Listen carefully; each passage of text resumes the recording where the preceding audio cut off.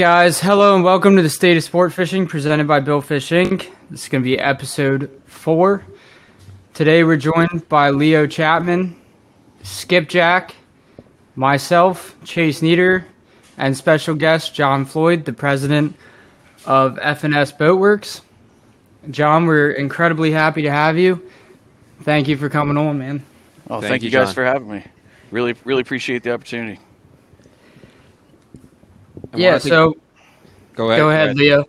Yeah, I wanted to kind of preface this by kind of saying how we got to know John, me personally, and the whole F&S team. I'll go and then you guys can give it a short introduction. But with me, basically, so my family owns the Haight Chalma boat, and before we bought ours, I think I was 14 back then, we sea trialed the Magic Touch, which was the 72 or 68, John? 68. 68, I remember. And back then my grandfather was alive, and he was a big fan of going fast. And back then, that 68 was one of the only boats who could really do like 43, 44 knots. And we almost bought the boat. And I remember the main thing was the speed. And since then, that was kind of my first encounter. Then I went to a boat show when I was maybe 16 years old, like super young. And I met Jim Floyd, and he's your uncle, right, John? That's correct. Yeah, and again, I was super young at the time, and they treated me so well. I got a shirt, I got the private tour, and since then I've just been in love with the F&S brand. So that's my F&S story.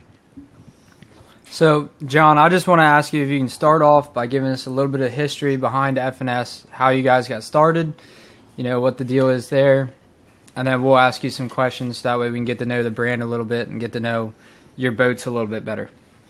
Sure. Well, F&S was started in 1996 by my uncle, Jim Floyd. The company was really it was born from his desire to bring about a design that he'd been working on for quite a long time. My family, we've been really big into sport fishing for a few decades. I mean, my whole life, I always used to joke with people, most kids got to go to Disney World. I got to go to Wan Cheese like over and over and over again. But it was cool. I got to spend a lot of time as a kid, especially around Ricky Scarborough's shop, really around a lot of those guys down there who to me were always kind of pioneers and heroes, but I'd be following my dad and my uncle around. They owned a number of Ricky boats. We owned the original Sea Toy, which was a 50 Scarborough. And then one of the founders of the company, along with my uncle, was a gentleman by the name of Ken Simpler, who owned 2 different Scarboroughs. He owned the Fanatic, which was based out of Indian River, Delaware, and then the Surfside, named after his hotel in Nags Head, North Carolina, which fished out of Oregon Inlet under Captain Dean Johnson. I was pretty fortunate to fish alongside, my dad, my uncle, but also Captain Bull Tolson, who ran the Sea Toy, and like I said, Dean Johnson on the Surfside, who I caught my first billfish with when I was probably 8 years old. But my uncle had this desire after learning, the way the cold molding process worked from the Carolina boys to take the 23 Seacraft, which for my dad and uncle was like the ultimate riding small boat. And he wanted to take that design and translate it into an offshore custom sport fish. So he built a couple of scale models, one of which he eventually sent for tank testing overseas. And the report, we still have it hanging in the office, just came back with amazing, glowing reviews. At one point, I know it reads that it had tested better than any sport fish design that the facility had tested. So it kind of gave him the ammunition to really go after it. But that's really what created F&S, is that hull, the longitudinally stepped variable dead rise hull, originally designed by Carl Mosley for Seacraft, that we translated into a bigger boat. So is that considered a Potter hull or no? I guess. Well, I don't know. I don't really want to get into that. There's a whole argument amongst Seacraft enthusiasts that I really don't want to get entangled in. But so the Potter built Seacraft typically refers to a 1976, 1980 Seacraft hull, but it's very important for me to point out that it is a Moseley designed but Potter built. So though Potter was the man pushing the actual building of the boat, it's based on Carl Moseley's design, which was very well tested in offshore racing before he ever went into the recreational fishing world. And that is, like I said, the longitudinally stepped variable dead rise. And for the people who are listening to the podcast who don't really know what the stepped hull is, because obviously we're in the industry, we know what you're talking about. Mm-hmm. Can you kind of explain to people back home listening to this, because they can't see, kind of what that entails? Sure. If you look at the bottom of any of your sport fishing boats in the yard, you're going to notice that they're all fairly similar, right? They'll use something like a lifting strake, or some kind of a pressure creating design to give the hull lift. The longitudinal step is exactly that. There are multiple steps built into the hull, two on either side of the keel, that create, they actually call it release pressure. But each different step is at a different angle of dead rise. So if you can imagine, at the keel, you're going to have your sharpest point, your most dead rise. And that's really to create that initial cutting surface. That's what's going to be cutting through the waves. As you go outboard, there's going to be less dead rise. So you have a step up, a few inch step that's going to jump up to a flatter dead rise surface. Then another step which jumps out, which is out to the chine, which is relatively flat. That's your most stable, low speed planing surface. That gives you your immediate lift. But again, as the boat takes that immediate that lift from the outside step, it's on plane, and you're going to slowly transition into sharper and sharper surfaces, to the point where a lot of the time the chines are completely out of the water. And that has a couple of different effects. Number one, it's going to create aeration along the hull, which is going to reduce friction and create a softer ride. But it's also going to have a multi-keel effect. That's why the vessels track so much better. They tend to track in a straight line, because if you can imagine, it's like having three different hulls running on one boat bottom. And it's I tend to get a little carried away when I talk about it, because it is quite complex, but it's an amazing design. Really a feat of engineering that Carl Moseley was able to put together in an amazingly short amount of time, that we just feel like there's nothing in the world that can compete with the stability it creates, the tracking, and also the speed. That's one thing we always talk about with our boats is speed, and we think all of that is attributed to our variable dead rise. So if I understand correctly, with the center console stepped hull, kind of the way we see on CV's contenders, where the stepped hull from the side angle, you can see the steps. But with your yachts, it's from the front, right? When you see correct? Well, what we're used to talking about stepped hulls today, we're typically talking about a transverse step, okay, which is basically a cutout into the side of the vessel to create aeration. We don't have a transverse step like that. That's a Peters design. Our boats have two steps either side of the keel that run from the bow, or basically the chine and bow junction, all the way through to the transom. So the whole bottom of the boat is a set of steps that run fore to aft. There is not just one flat surface that transitions. So it's probably a lot more lift than a typical center console step.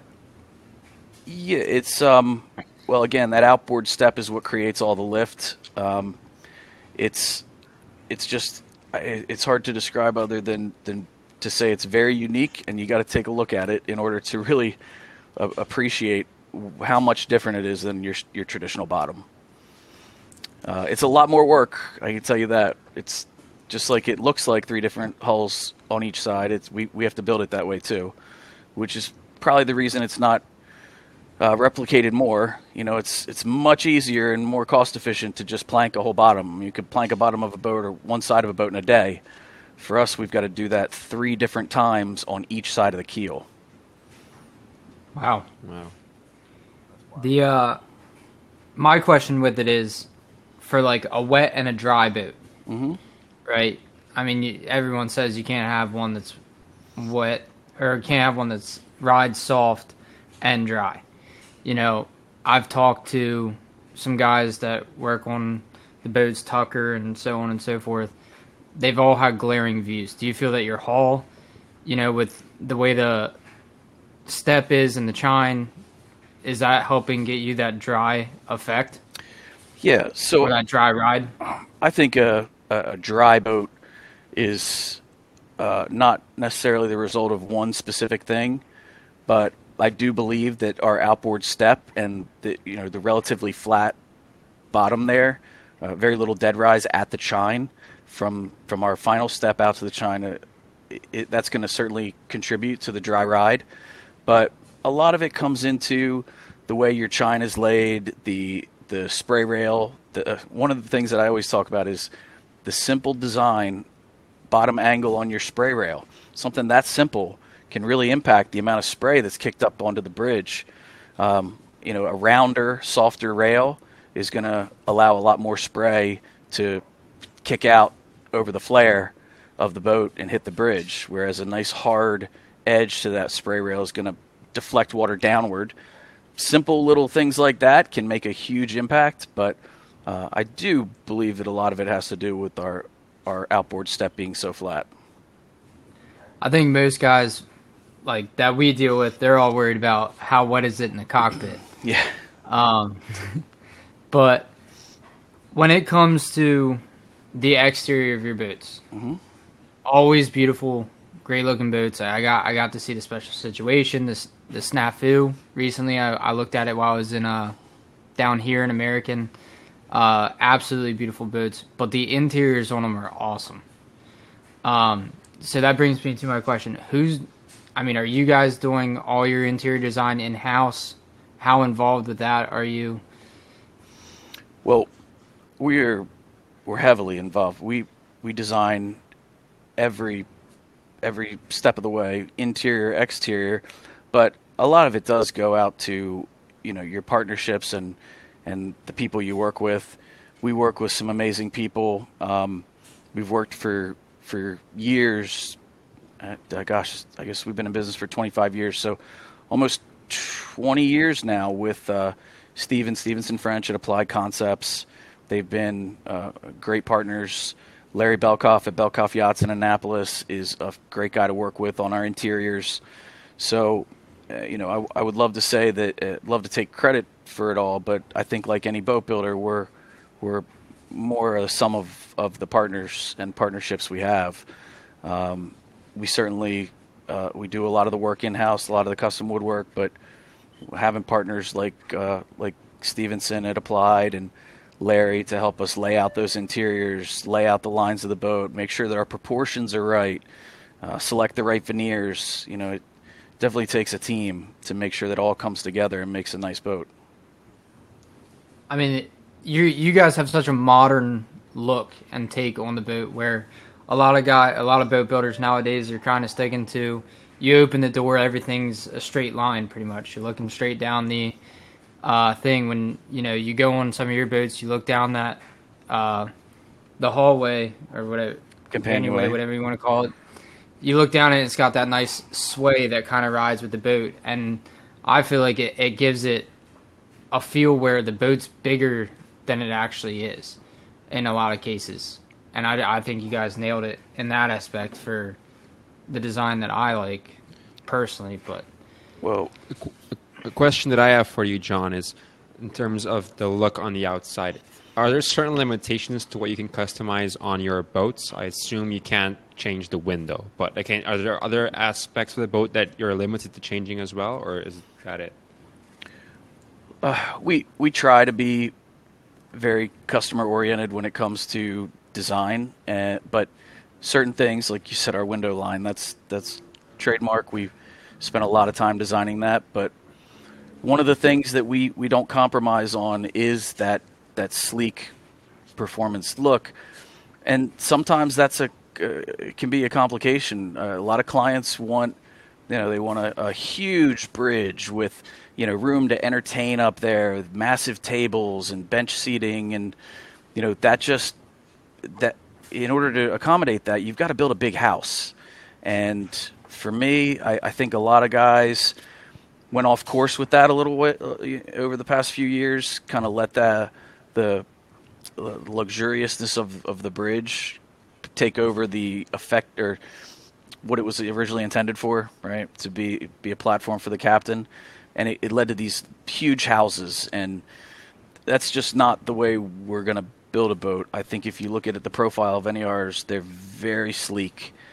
We don't have any of our boats that have some massive bridge where you're going to entertain, 15 people and serve cocktails. It's just, for us, that's not what creates that look, and also the aerodynamic performance that we're looking for. You want your boat to primarily be a fishing boat? Absolutely. That's what it's made for, and that's not to say we don't want people to enjoy it, but we're performance first, and performance and lines. And I think that needs to be, it needs to meet certain proportion guidelines, if you want to say. I don't know exactly how to put that, but we definitely have a look that we make sure we stick with. And I mean, you guys, your boats definitely stand alone. There's, from I always called it like a reverse sweep on the back of the house in the cockpit. I can always tell when an F&S boat's kind of going by, and it's, you guys stand out. What I always respected of F&S is that you guys were never afraid to try new things. A lot of builders, you know what I mean, they'll keep one look.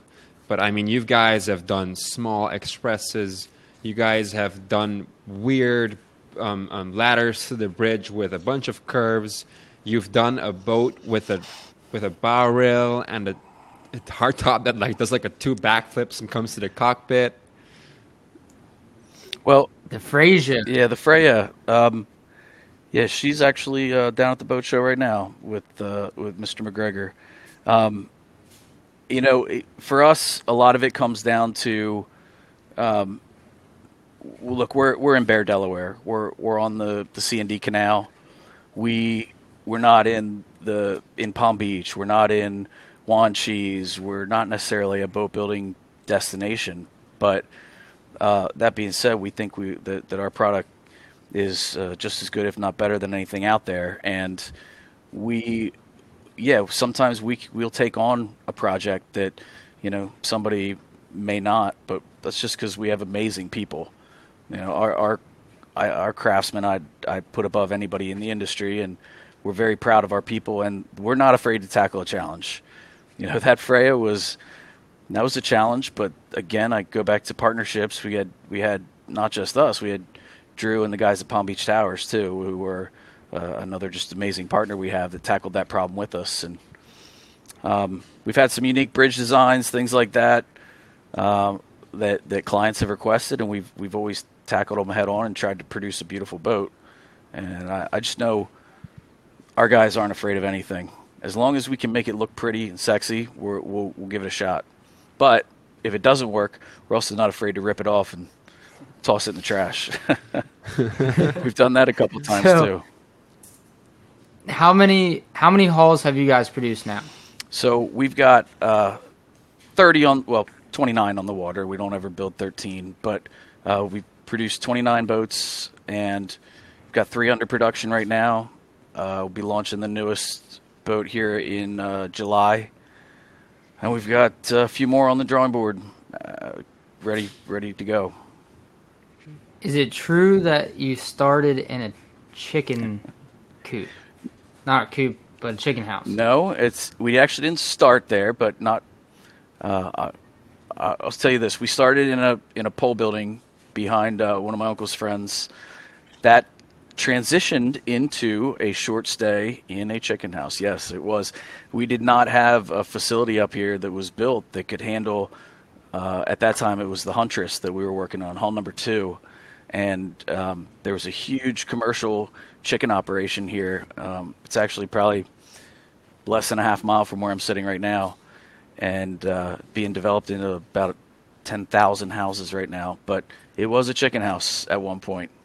And thankfully, we were only there for a few months while our new buildings got constructed. So we've been in the same place ever since we left there. That's a huge come up for sure. Yeah, it's a long, but congratulations to you long guys. time ago. That's very inspiring. And let me ask you this, John, because I have had some people ask us, if you were to go back in time and if you could give yourself or anyone who's younger and wants to start into the boat building career, whether that be starting their own boat building business or working at one, what piece of advice would you have for him or her? I would say get into it. I mean, get dirty, get messy, spend as much time with the guys doing it right now as you can, because there's a golden generation of boat builders out there right now that aren't going to be around for a whole lot longer. And if you're a young guy right now, you've got to get in there, get your hands dirty, get covered in fiberglass with those guys, learn from them. I've got guys like, my uncle and Joey Bonvetti and Jeff Booth, guys that have been with us for over 20 years. Flavio Saldivar, who's my foreman now. There's only one way to do it. You're not going to do it sitting on a computer, working on CAD. That's great. That can come later. But you got to get in there and get dirty and learn from those masters while you have the chance. Because, I don't see a wealth of young boat builders out there right now. And a lot of the older guys are kind of moving on. And I think it's an opportunity right now to get in and learn some amazing things. Nowadays, with speed being the top, everyone's pushing for the next fastest boat. What are you guys doing to help that along, and what's the newest things that are coming out to help that along? Are you guys throwing bigger engines into the boats? What are you guys doing to make it as easy or as fast and fuel efficient as possible? Because everyone's worried about, there's new Cat 32Bs are coming out, and they're sticking them in 58 and 60 footers, trying to run 2,000 horsepower through them and go 50 knots.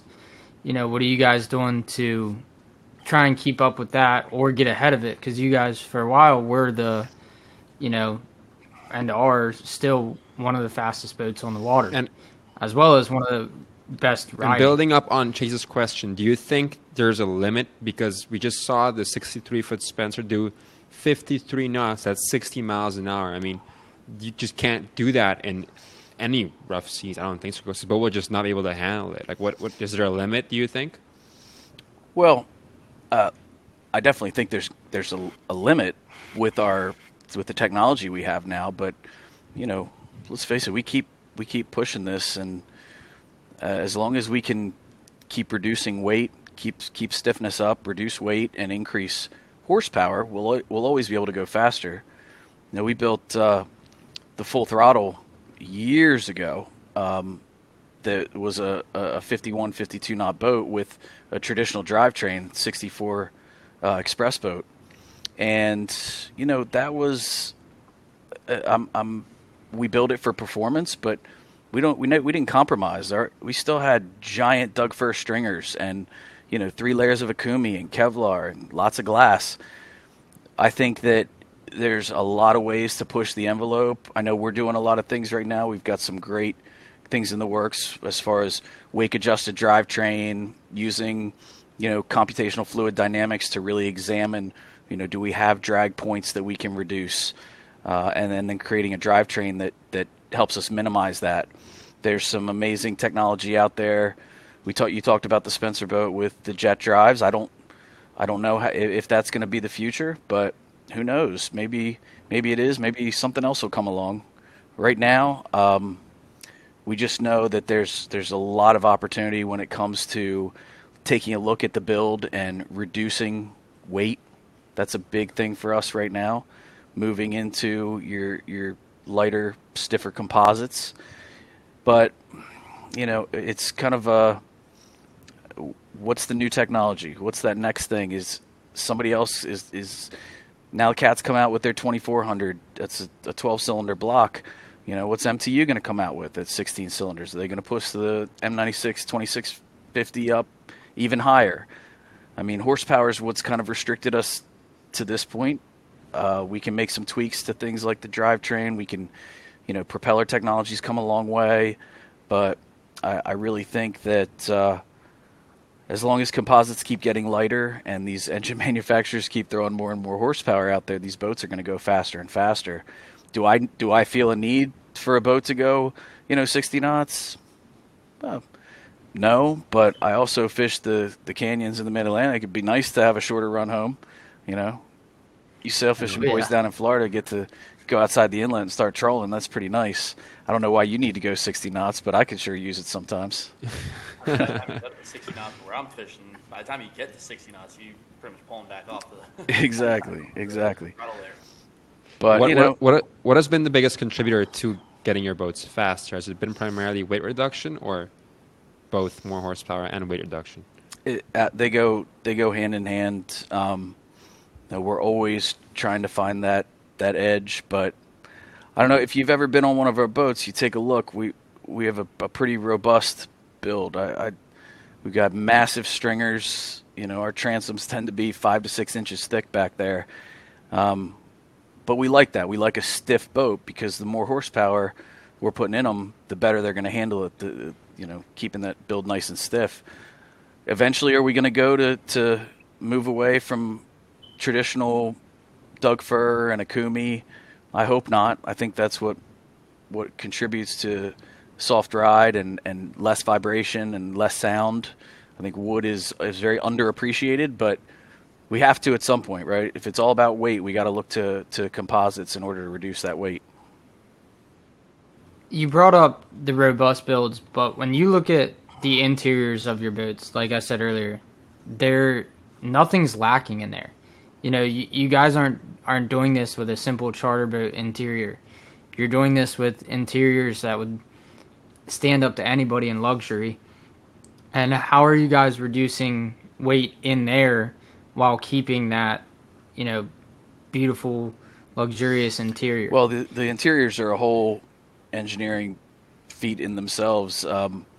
You look at all the furniture and all the beautiful curves and sweeping lines in there, but we've had to reduce massive amounts of weight. We do all the structural walls and bulkheads in there are honeycomb tri-cell in order to reduce weight but keep stiffness. And what happens, we take that, it's a vacuum laminated tri-cell honeycomb that we put a very thin, beautiful veneer on. It allows you to have a very pretty piece of furniture. It looks like it's solid teak because it is real teak veneer, but the structure behind it is a super lightweight composite honeycomb that reduces weight throughout the boat. Same goes for the floors, which are all composite now. We use a Corcel M foam for all of our structural soles, and even things down to the stone we use. Right, we're taking all of our stone panels and resawing them down as thin as possible to keep it safe and reduce cracking. But it's epoxy to an aluminum honeycomb to reduce weight. You guys, right now, what's the build time on? I mean, obviously, I'm assuming an 82-foot boat's going to take longer than a 58. I know you guys have, I think, 2 82s in the process of being built right now, and a 58 as well. What's your build time looking like right now? So, for the 82-foot boat, we're looking at 24-month build time. The 58, we're going to be able to finish within 18 months. But I think that for us, once you start to creep over that kind of 68-foot mark, is when we're moving to, we're pretty much on a 24-month schedule, especially in this COVID world where we're all having to, think of new ways and new resources to get our material. That's a huge issue right now. I think you'll probably see some of these timelines start to stretch out over the next few years until the supply chain catches back up. But for us, we're always trying to reduce that. I think we're just in a weird time right now where, a lot of the composites and plywoods that we get are all coming over from overseas. And unfortunately, we always like to deliver early. But I do think we're going to be able to meet our deadlines and stick within a 24-month schedule, even on those big boats. What's the quality control process like at F&S? Like when a boat is done, do you sea trial them? Do you fish them a day? And what if something goes wrong? Well, so we have a very rigorous protocol once the boat hits the water that involves all of our partners, whether it be, say, CME on the electronic side or Palm Beach Towers to handle their piece, but primarily with us and MTU or Caterpillar, whoever the engine provider is, MAN. Obviously, we have a number of sea trials the vessel goes through to test various aspects. We have a very rigid checklist that we have to go through with all of our suppliers, especially the engine guys. And we always test our boats fully loaded, which means when we go out on sea trial, she's fully decked. So there's all the furniture's installed, all your electronics, full tower. We don't ever sea trial a boat without that. And that allows us to kind of go through all of our checklists within about a 1 week period, weather permitting. We can take the boat out and do our initial sea trials to handle all of our drivetrain and mechanical checklists. We can take it back out and we can test all of our electronics. Usually within a 1 week period, we're able to go through the full sea trial process and have the boat ready for delivery. Wow. And let's say you're talking to an owner right now who's about to build a boat, how involved are they going to be with you, or do you have someone who like specifically sticks to one project and works with them the whole time, or is that you who's kind of always there, and who's the primary person when it comes to building a boat and working with the captain or the owner and making sure everything's, you guys strive for perfection, obviously. You can see it in the boats that you build. But who is it that's, is it you that's so involved with them and getting everything they want, or do you have someone specifically assigned to each boat? No, we're building 3 boats right now. God willing, we'll be around for 25 more years. I plan to still be building 3 boats. And a big reason for that is the quality control and the project management. We do have project managers for each build, but that being said, I said before, our foreman, Flavio Saldivar, our sales manager, Chris Michael, and myself, who we're involved in every piece of the build from start to finish, whether it's approving lines and looking at, height adjustments to houses and soles, to drivetrain adjustment, interior design. We're going to be on every conference call with our clients, whether it's every week, every month. Doesn't matter. We're on their schedule. But we're going to be there. I know I personally am on every single call with our clients, whether it's to address an issue or whether we're doing conceptual reviews for interior furniture. I think that's what makes custom boat building so special. There's nothing else like it. I don't care if you're building a house. You're not necessarily going to get to work with the builder, the people who are designing it. That's what custom boat building is. It's what makes it so special and amazing. I mean, at 82 feet, you're practically building a house on the water anyways. It just has to make its own power and its own water and go 60 miles an hour. That's all. No big deal. Yeah. It's no big deal. I mean, John, let me ask you this. This is a personal question of mine because I'm super, super interested in this because I obviously manage the Instagram page and I get into a lot of debates on Instagram over this specific topic. When you build a boat, do you build the boat so that it could handle the cockpit being completely flooded and backing down at like 7 to 8 knots? Or is that just something that so far so good, and none of them have sank? Well, so there's two parts to this answer. Number one, a huge amount of time has been put into the design and engineering of that transom, right? The tumble home, the shape back there, in order to create the driest backing down boat that we can. I personally love the way our boats handle when they're backing down. They stay incredibly dry, but that's by design. Now, as anybody knows, conditions, it doesn't matter what boat you're in, you're going to take water on. I know who you all fish with, and I know the way they like to back down on fish, and it's going to get wet. You have to take that into account. Personally, I like a watertight Freeman hatch over my lazarette. I think that does a great job of minimizing water intrusion down into that lazarette cavity. That's one way that we handle it, but also massive drains, big drain boxes, and a lot of pumping capacity. So if you do have that guy who's burying the transom in a 6-8 foot sea, the boat's going to be able to handle it and not miss a beat. Is that something that you talk to the captain about before you build a boat? So let's just say I build a 60-foot boat. Do you put the biggest bilge pump that's on the market in there for that specific case, or is that on demand?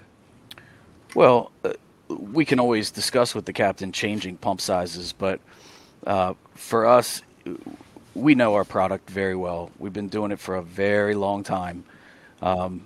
25 years building boats will teach you a lot. There's probably very few issues we haven't run into, and I know we're very comfortable with the pumps and their capacity, but for us, it's not about that. We don't want to leave it to the pumps, right? We want to minimize water intrusion as the boat's backing down by creating a dry transom or having a good design transom that deflects water, and also to, like I said, sealing that lazarette, keeping water out of there, and allowing the cockpit to drain itself by big boxes, big drains. It can handle a tremendous amount of water coming over the transom.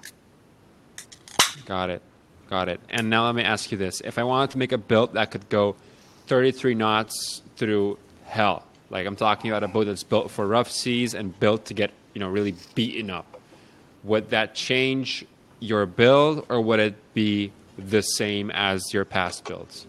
Not going to change. I wouldn't change the thing that we're doing right now. Okay. I mean, our boats are built to handle that right now. That's what we go into every build with the idea that she's going to get put through the worst conditions. Okay. I was curious about that. So what's the top speed in reverse that you're kind of like, everyone says like 10 knots going backwards, that's about usual, in 2 to 3 foot seas. When we're chasing a blue one on a 62 Spencer, my captain, John, every once in a while, like you said, you have the Freeman hatches over the top that are waterproof. My lazarette hatch will kind of lift up if we get in a down sea, going back like that, it'll start to lift up a little bit, and then I'll just stand on it. But then I have to go rinse and chamois the lazarette. So, that makes a big difference for us.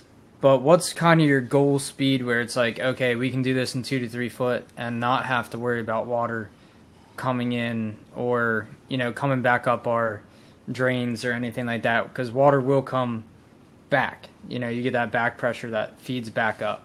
I think that, honestly, we don't have a set threshold for speed backing down in order to keep the boat dry. It's so condition dependent. But I know I can say pretty confidently that at 10 knots, you're going to have a very, very dry cockpit on one of our boats, given the right conditions. Now, you start to push that, and you start to push the conditions up a little bit, it really doesn't matter what boat you're in. You're going to have water pouring in there. I know that we've spent so many years and so much time designing the boat. We don't ever want to have a pump kick on. We want the boat to be able to handle it itself, get all that water out of there, get it clear, keep it safer for everybody. So, to take this to a little less serious note, in the build process and building boats in the industry right now, what's your favorite part of being a part of this industry? For me, it's all about camaraderie. I love our industry. I love our community. That I can. I know, Jack, you're going to be on an F&S here shortly, but Leo doesn't fish on an F&S. Chase, unfortunately, you got to fish with me on a. I love. I love him. Just kidding, John. But you guys don't fish on F&S boats. It doesn't matter. We're all sport fishing guys. We love it. We love boats. We love talking boats. I love that I can go to a tournament like the White Marlin Open here and go, talk to Paul Spencer, and he treats me, amazing. I can talk to Randy Ramsey, and he acts like, I'm his grandson he hasn't seen in a long time. I can talk to captains on other boats. One of my great friends, John Duffy, down in Ocean City. Hell, I guess technically he's a competitor of mine now. Doesn't matter. We talk every day, or at least 3 times a week, bouncing ideas off each other, and sharing fishing reports and how we're going to do something different on this next boat. That's unique. There's no other industry that's like that, right? You can't call I don't know, who's like Jamie Dimon at Chase. He's not calling Warren Buffett asking for investing tips. Yeah. We're such a tight knit community, and it doesn't matter where you go, you're always going to see people That's very unique. So you guys all get on the phone together, different boat builders, and talk about what would be a better way to build a boat. You guys will just spit ideas. Oh yeah. I'm not saying that everybody's like that, and there's certain things you're always going to keep close to the chest, but maybe my relationship with Duffy's unique. I don't know. I know that I could pick up the phone tomorrow and ask Randy Ramsey to come down and visit his facility and ask him any question in the world, and he's going to be super accommodating and welcome me down there tomorrow and show me anything that I want to see, because that's the way that it was when he started building boats. Him and Omi and Ricky, I think they all pretty much did the same thing with each other, and I know I want to keep it that way. Duffy and I, we'll bounce ideas off each other. We'll share ideas. Is that gonna hurt us? I don't think so. I think it's just gonna keep sport fishing and custom boat building going longer and longer. And for he and I hope it'll drive more people from the sunny shores of Florida up here to Delmarva to take a look at their next custom boat. What has been the most memorable part of your entire boat building career? For me, getting to spend, time with my family, my father and my uncle, doing something that they love, but also just the people. I mean, our employees are amazing, guys from all walks of life. I got guys that could build boats with the best in the world, but who get seasick in a kayak, like could not go bass fishing. But God, they can build a hell of a boat, and that's everything to me. Is our people, our employees, getting to provide a better life for them. That's what I'm in it for. I'm not in it. I have no desire to live in a big house. I don't want to say I'm a redneck, but I'm definitely more of a, laid back country guy. And for me, it's all about providing a better life to our employees and doing what I love, which is building boats and getting to fish with some of the most amazing teams in the world. So who are you fishing with? I spent a lot of time down there with Captain Tucker. He's definitely become a great friend, and he's a hell of a captain. But I get to fish a lot with Mr. Mead, and also with my buddy Mike Pete on the no quarter. He's got a 56 TaylorMade. All friends. I worked on there as well. Yeah. Love. Oh yeah. I spent a lot of time with Mike Pete. Mike Pete's They my don't get any better than that guy. I love him. He's the best. No, he's a great Are you dude. going again this year to Marlin Open?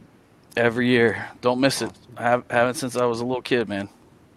I was fortunate enough. My old man, they won the White Marlin twice on the Sea Toy when I was a little kid, and I would love to. That was back before there was all this money in it, unfortunately. But still, I'd love to see one of our boats. We had the True Grit that won it. Gosh, I'm gonna forget the year now. But we've had an F&S up on that winner's step once, and I just want to see it happen again. The Fanatic The Fanatic we have right? The Phenomenal, hull number 3. Mm-hmm. Or the Phenomenal, yeah. Yeah. The green hull bit, right? It's pretty cool to see, the way the boats have changed that you so that built. has a whole different wheel design to it, right? If I'm not mistaken, the Espadon correct is an F&S as well. So that has more of your, let's call it the classic shear brake, Carolina classic style. Built in our Bear, first Delaware. Our first 5, I call them the original 5. Those boats were actually built on jigs that, my uncle and Joe Bonvetti, I sat up there and watched them cut them with hand saws and band saws. Literally cut the jig piece by piece for each one of those boats, and they are definitely more of your classic Carolina. Lots of flare, great big break in the shear. So what changed is we really started, especially after the Espadon went back, and that's when we started getting involved with the original CAD design, and we started CNCing all of our jigs, and we kind of changed the profile a little bit in order to increase performance. We gained a lot of height on our steps. We carry the steps on the keel all the way through to the chine now, and there's less flare. It's a much sleeker, sharper look than those first 5 boats. But I don't know. I'm an old Carolina fan, man. I love those old boats. I love the old Ricky boats with that big shear brake and tons of flare. I love it. I'm sure you've seen it. The par 5. It sits right down at the end of the dock near on special situations dock and sea dock. That par 5 beautiful. Ricky boat, absolutely beautiful. But I think it's his an early boats haul. Have changed a lot, and his boats have changed that look a lot. is timeless. They have. I still think Ricky Jr. builds a beautiful boat. Oh, no doubt.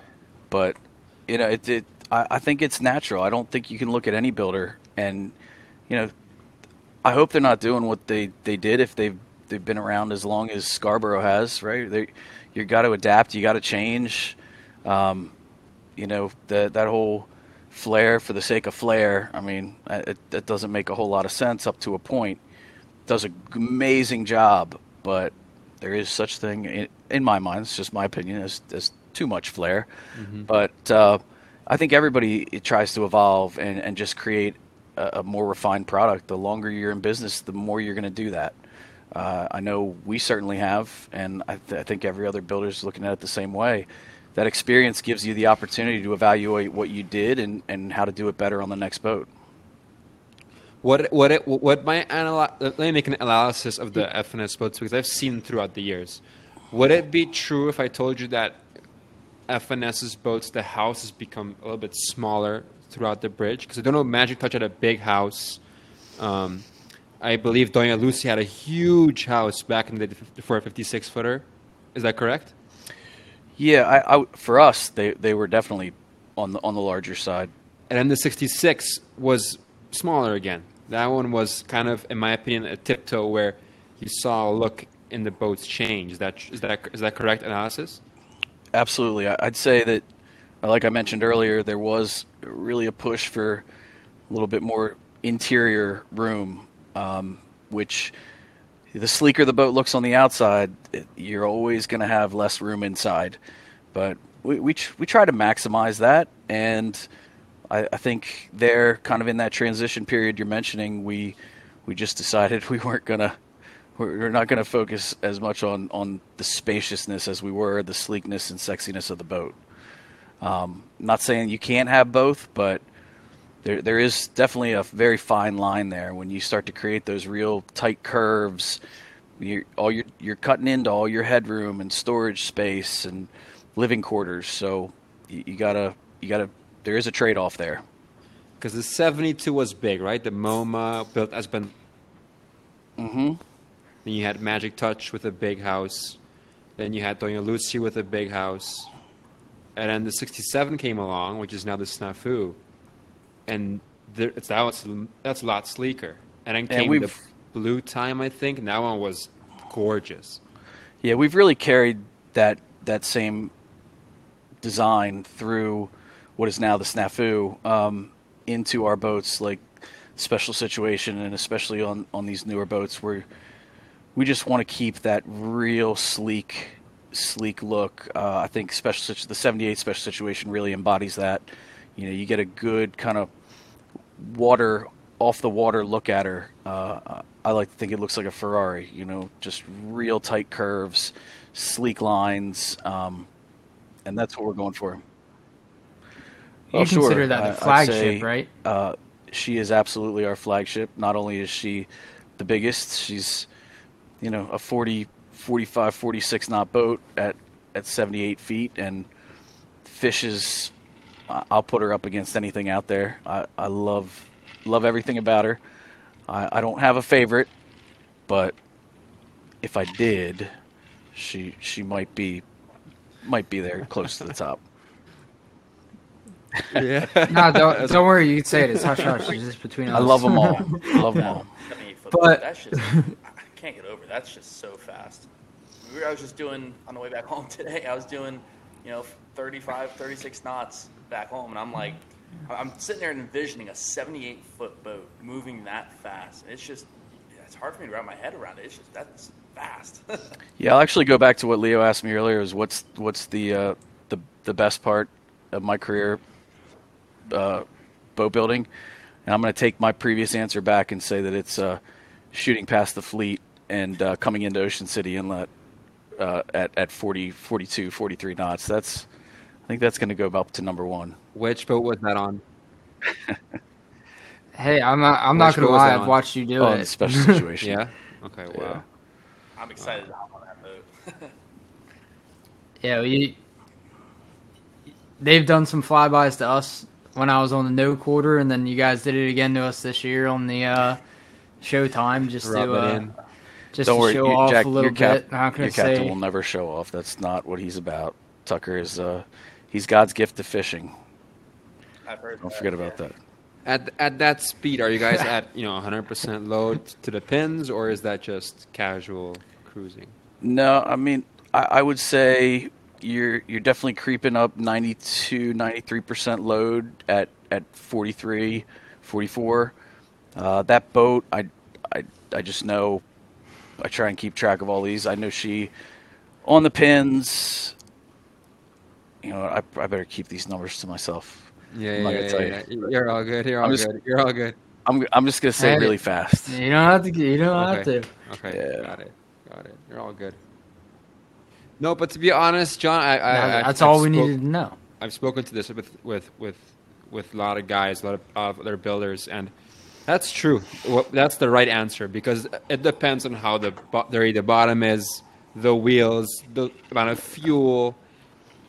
We all know we can take it down in inside Palm Beach and get the right wind, right conditions, right Yeah. current. We can make it do anything we want. I think the real test is when you're out there and that fleet it's lines out and everybody's got to make a run for the dock. That's where you really see what happens. I agree. Well, yeah, when you're the first in line for fuel, it's kind of the best feeling in the is. world. But so, John, if anyone for our listeners that are trying to keep along and follow along with F&S Boatworks, can they do it? Where can they do it on Instagram? So- Where can we get the latest updates on builds? Yeah, our and so on and so forth. our marketing manager does an amazing job now with our Instagram and Facebook. So Casey Johnson, she does all of our social media now. Best way to find us is usually on Instagram. We do have a Facebook page, but I don't know. I guess people still use Facebook.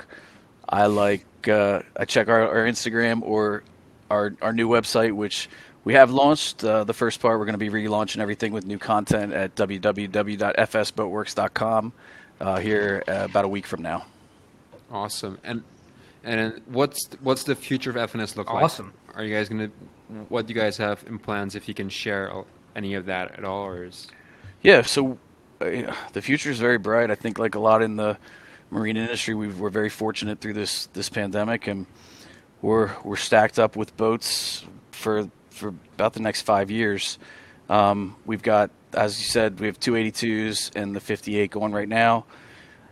Starting around September, we're going to be doing another 82.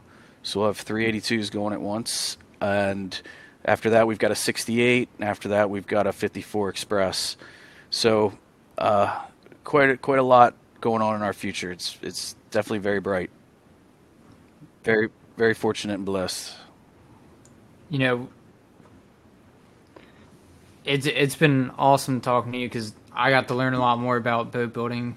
You know, I've been around these boats for a while now, and learning about it and hearing it coming from someone who's doing it every day. And I got to talk to John down at John Duffy. I got to talk to him while we were in the boatyard, and he was doing stuff on our boat.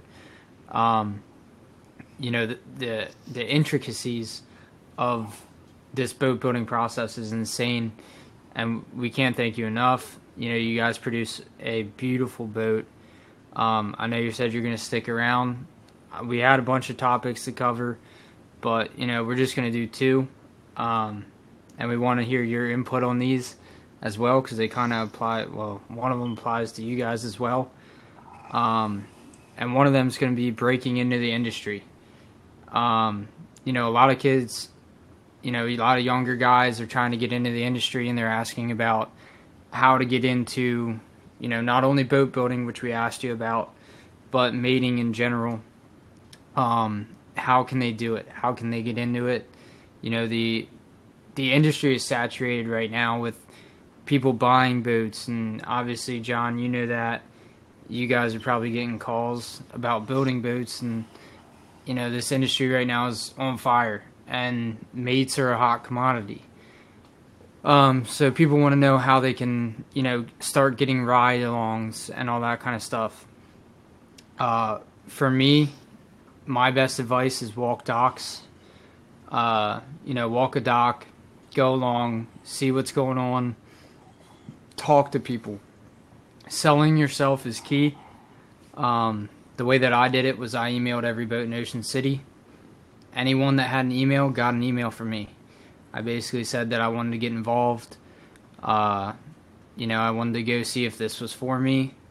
Eventually, someone got back to me aboard the Marley. Started fishing with them. I always say I was really lucky that they got back to me. But the biggest thing is get in front of people.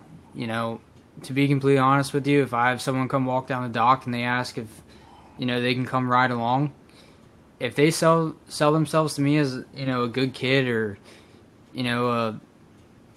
someone I can trust, I'm probably going to let them ride along. I mean, there's not many mates out there right now for people to hire. And, there's boats being bought up. And everybody's looking for a mate, especially a good one.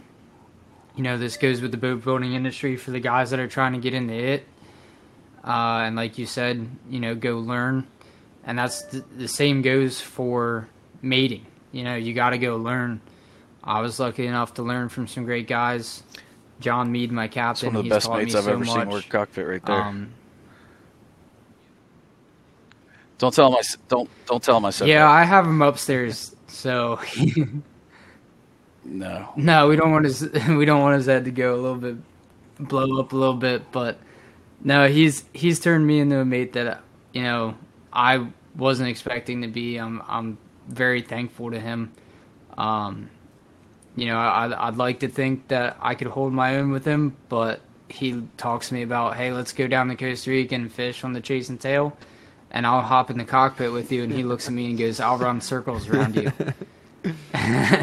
So, and I always tell him, I'm like, no, you're too old, you'll forget what you're doing, I'll run you over. So we kind of have that relationship going. But Skipjack, I mean, your dad owns a boat. You know, how can someone go, and if they want to go learn or ride along with your dad, is there a way that they can get involved in that kind of stuff? You know, how are you going to get to a charter boat down here in Florida? This is what this is how the way I got my job on a charter boat when I was down in the Keys. You know, because a lot of the guys on the charter boats, sometimes you go down there and you walk the docks, especially if you go early in the morning. You know, if they have a trip first thing in the morning, sometimes that mate doesn't show up. And if you show up every single morning and you wait there and you wait until somebody messes up, that captain's going to look at you and go, hey, let's go. You're my mate for the day. And if you perform well, sometimes they'll even tell you you're going to be on this boat now, or you'll be doing back and forth with this mate and yourself. So I think a lot of times sitting there in the morning, being there early in the morning and waiting for somebody to mess up or waiting for somebody to miss their day, that's a good opportunity for you to hop on a boat and show what you got. You know, I've heard old stories from Oregon Inlet where guys used to just sit there. Exactly. And they just wait for someone to oversleep, and that's where they jump into their opportunity. But I mean, for me, you know, when we're tied up in Ocean City, we see people behind the boats all the time. John can tell you those docks are constantly active. But I think this was the first year I don't think I ever had someone ask to ride along. We did run into Cody Poehler. Cody ended up being my second mate for the winter because he came. He, you know, asked if he could help me out with anything. And he started working along with me. Never asked for any money or anything. Just kind of, I mean, he showed up. He helped me wax or booster coat the ceramic on my hull. And I was like, hey, what are you doing this winter? And he was like, I don't know. I was like, well, you want to go sail fishing? So he lives with me now, you know? But he was ecstatic. So that kind of stuff, you know, that selling yourself on the work ethic is my best advice. You know, go down the docks, sell yourself. You know, John, I'm sure if someone walks into your shop and says how does someone get a job at F&S? How can they go about it for the boat getting an internship? Well, I'll just say first on the mate piece, you know, I do think that you guys are right on point. I got 3 phone calls in the past week of captains, 2 of which aren't even F&S captains, looking for mates. So I think there is a ton of demand out there. I think that from my perspective, the best thing that you could do in that regard is professionalism. You know, present yourself to be clean and trustworthy and well spoken. Because let's face it, the folks that you're going to be fishing alongside, these are not. These are professional people. These are people who typically are wealthier, who are not looking for somebody who's walking up with a cigarette in their hand or a beer in their hand. Watch the way you handle yourselves on the dock. Don't go partying too much and, getting a reputation for that, because that'll catch up with you.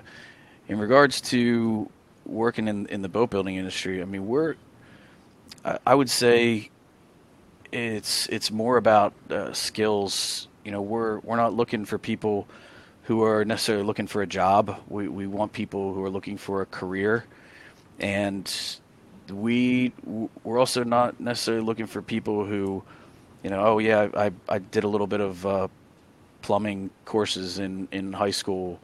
We're looking for professionals because we're putting out a very, very high quality product that we're not going to compromise. So I think the best thing you could do is study your trades, whether you're a carpenter, whether you're a plumber, an electrician, if diesel mechanic is what you're pursuing, become not just good at it, become great at it, because That's what we're looking for. And I feel like anybody can go do, trim or put up wainscoting on the same wainscoting on 10 different houses.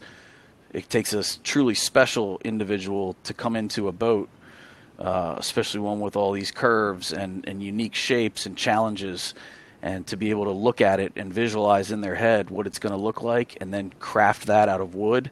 That's a special individual, and it's somebody who's spent a lot of time at their craft. I think if you want to be, at the pinnacle of boat building, that's what you need to do. Figure out what your craft is and become truly great at it. Absolutely. And I think back to what you were saying earlier about that reputation, being able to be well-spoken and look good at the dock. You go out and party, and I've seen some guys who have done it where they go out to wherever they are, whatever boat they're on, they go out and they party too much, and then all of a sudden they get the reputation of, hey, that's that guy that goes out and parties all the time. Like, hey, he's a crazy guy. He gets that crazy reputation. And even though you might catch on to it, and you might see yourself like, hey, I want to stop doing that. Yeah, it seems like that will always follow you. Even though if you stop doing it, you'll still be known as that guy. Yeah, the industry is just too small. I mean, like we say, whether it's Ocean City in the summer or Palm Beach in the winter, it's the same boats, the same people. Mm-hmm. Everybody knows everybody, and small world. No captain's going to take a risk of putting a loose cannon on a boat with their owner. They can't. There's too much at risk, and it's too high stress, too high pressure. You're not going to do that. So I think that's just huge. It's something people don't put enough thought into. Is you got to have that reputation as a guy they can rely on and who's not going to make poor decisions. Yeah, I feel like your reputation is almost everything in this industry. I mean, to put it this way, I call Ocean City home. And when I went down to Costa Rica, it was like walking the docks at home. For the most part, I could look at people and be like, I know that guy. I know that boat. I know the owner of that boat. I know that captain. I know that mate. And, this industry is so small yet so widespread that a reputation will carry. And your reputation carries a lot of weight. So, selling yourself as a professional, someone who's, the clean cut, like you said. And that doesn't mean you got to lose sight of who you are. I mean, people I love it when a mate has a lot of character, and is a unique individual, but, don't take it too far. I mean, when you get home at night, sit down, have a cocktail. It's all good. It just doesn't mean that every night you need to go out and drink. And, in our industry or party, and I have nothing against the guys that do. But in our industry, it's very available. You're in, you're in Ocean City, you're 20 steps from Teasers. In Palm Beach, there's a bar on every block. Pretty much all that kind of stuff. But, just keep your head straight and go walk the docks, see what you can do, and someone's going to take you. It's just consistency. You got to create the opportunity. You don't got to wait for to get in the mate world. You have to create the opportunity. I'll give you an example. A guy that John knows very well by the name of Nick Eade. He started out with us. It was cool because he pitched me the idea of joining Billfish Gear at the time with doing tournament stuff, right? We're starting with going with a trailer and going to tournaments. And he bought a $7,000 trailer, and Billfish Gear didn't buy that. That was just his personal money. It was kind of his idea of paying his dues. And obviously, when someone approaches with that mindset and that determination and willing to, contribute to the overall vision, you treat someone like that with a very high level of respect because they have that professionalism and that will to sacrifice. And I think with the sport fishing industry, it's no different. If someone comes up and he's like, "Oh, can you help chamois the boat?" I mean, everyone wants help chamois the boat because it's not a pleasant thing to do. But if someone comes up and they want to help you, I mean, 9 times out of 10 are going to say yeah, because usually a boat has a lot of chamois on board, and it's just a tedious process, and any help would be appreciated.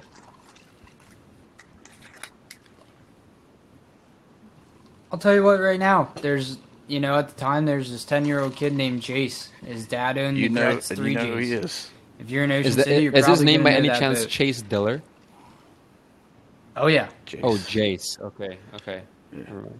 it's Jace with a J.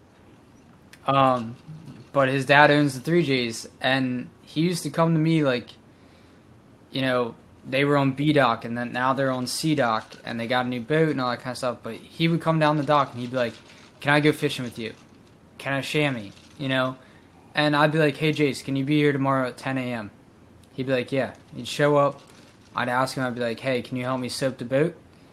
And he'd be like, "Yep, no problem." He'd help me soap and chamois the boat, and then I'd take him fishing. And it's incredible. This was a 10-year-old kid at the time. And now he's Still there every day. 12, 13, maybe 14 at this point. Still there every day.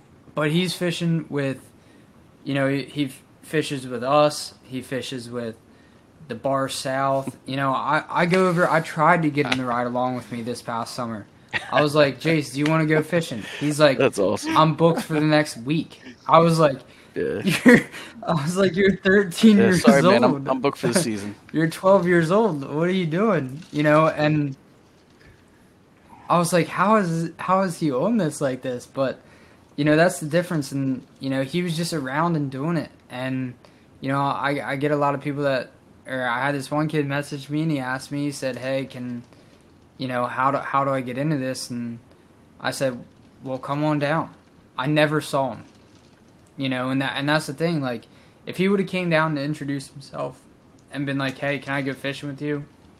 I'd have been like, "Why don't you come help me soak the boat a day so we get to know each other," or something like that, and then we go fishing, and go from there. But yeah, it's selling yourself. If a 10-year-old and 11-year-old kid can do You it, also have to be careful with some of those people. I think someone who's a because little lot of older times can they're do just it too. Random people that don't fish at all, that have never fished. A lot of times you get caught off guard real quick sometimes with those kids that ask you like, "Hey, I want to come fishing." They're just like, when they get on the boat, they don't know what a chamois is at all. I'm fine with that. That was me. I didn't know a thing. I was a bass fisherman. I didn't know a thing. I didn't know what a chamois was. I didn't know anything. Mark Stevens, the guy who trained me, he looked at me and he was like, "You use this to dry the boat. You don't use it as a rag." And I was like, "Okay." And that was 8 years ago. And I haven't been around nearly as long as a lot of guys have, but I'll tell you, if someone wants to come learn from me, and I've had the opportunity to learn from a lot of really good guys, and I can pass that what little knowledge I have along, because I still have a lot to learn, and I can pass it along, I'd love to do it. John, my captain John, and he'll tell you straight up, he wants to teach people. He doesn't want this industry to be to a point where you got 20 boats trying to hire one kid. He doesn't want that. He wants there to be work for everybody. And right now there's almost too much work. So we need those kids who don't know anything to teach them. And if you can take them and teach them, a good way, or some people might call it the right way or my way or however it is, if you can teach them, that's crucial. I think I misspoke what I said. I think it was more... Just get them into it. Get them involved. They don't know anything about it. They want to get into it. It's those kids that might not be very trustworthy. They might be coming from a bad part of town that might try to take advantage of you in a sense. That's kind of what I'm getting more out of. There's always that, and that's why I ask them, like, "Hey, can you come soap the boat with me?"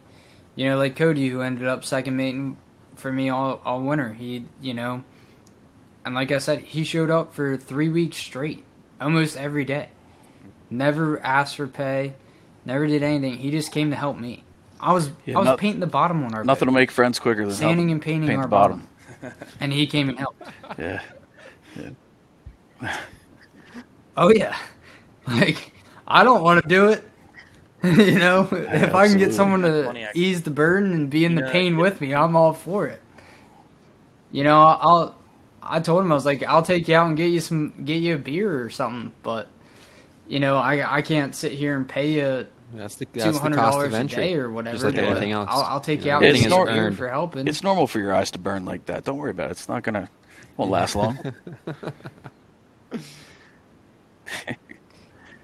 Yeah. Yeah, when you sneeze for 10 hours when you get home, it's all good. You're all right. Every once in a while, or pretty much every time But- I go out now. You've ever No. met like a smaller kid? Well, No. it was funny. He actually came up to me at the No, Sands sir. one day at a tournament. I was fishing on my boat, and it was him, and he was just, he didn't know much about fishing. He used to fish with all his, buddies, fishing intercoastal and stuff. And he actually came up to me and was like, hey, I really want to get into this tournament fishing. I'm like, come fishing.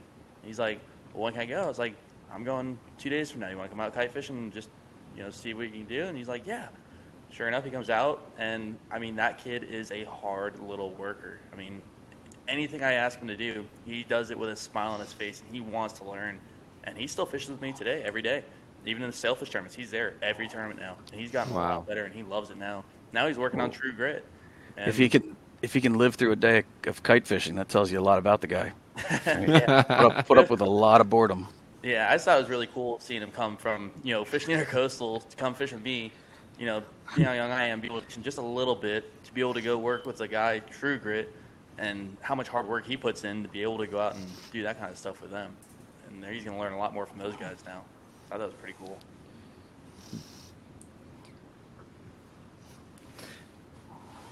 Oh yeah, but all right, fellas. So normally, John, we end every episode with the highlight of the week.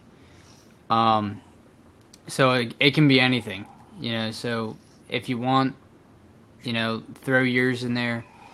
For me, my highlight of the week is probably going to be the Bar South did it today. They caught a 165-pound yellowfin off the kites.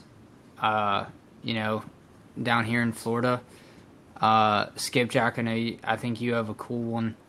Yeah. If you're gonna say what I think you're gonna say about the swordfish baits, I figure that's where you're gonna head.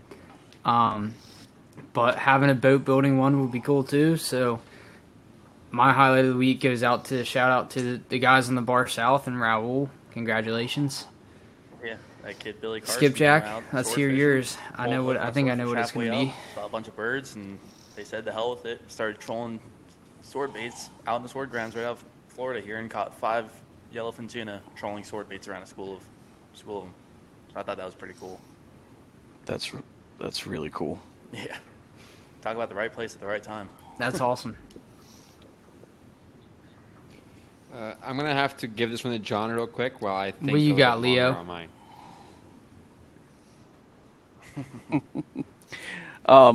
Well, Ooh, I'm just gotta get creative. I'd say mine is pretty easy because unfortunately for us, we're just seeing our first week of somewhat normal weather where it's been above 50 degrees for more than 2 or 3 days in a row. So August. You mean to tell me it hasn't been 90 degrees? It wasn't August. I don't think I've seen 90 since then. I've been sweating every day down here. I'd say just shout out to my guys Ephraim and Raffo on the Donna Lucy down in Cap Cana. They had a hell of a day the other day. I think they ended up with like 6 whites and 3 sails. I know white marlin season's getting ramped up there. Just super jealous and can't wait to go visit them in Cap Cana. I got a good high of the week. Ready for this? This was the debate between the CV and the contender boat that they were racing out of Hillsboro. Everyone got into war mode. Death threats were going on in the comments. I thought that was pretty crazy. From my opinion, when I was looking at that video, it seemed like the CV was running a lot more stable than the contender was. Although I'm a big contender fan, so I don't care if that is the case. If contender is sticking up my deposit, but I guess let's close it out with Chase. Who's got your deposit? Which center console manufacturer?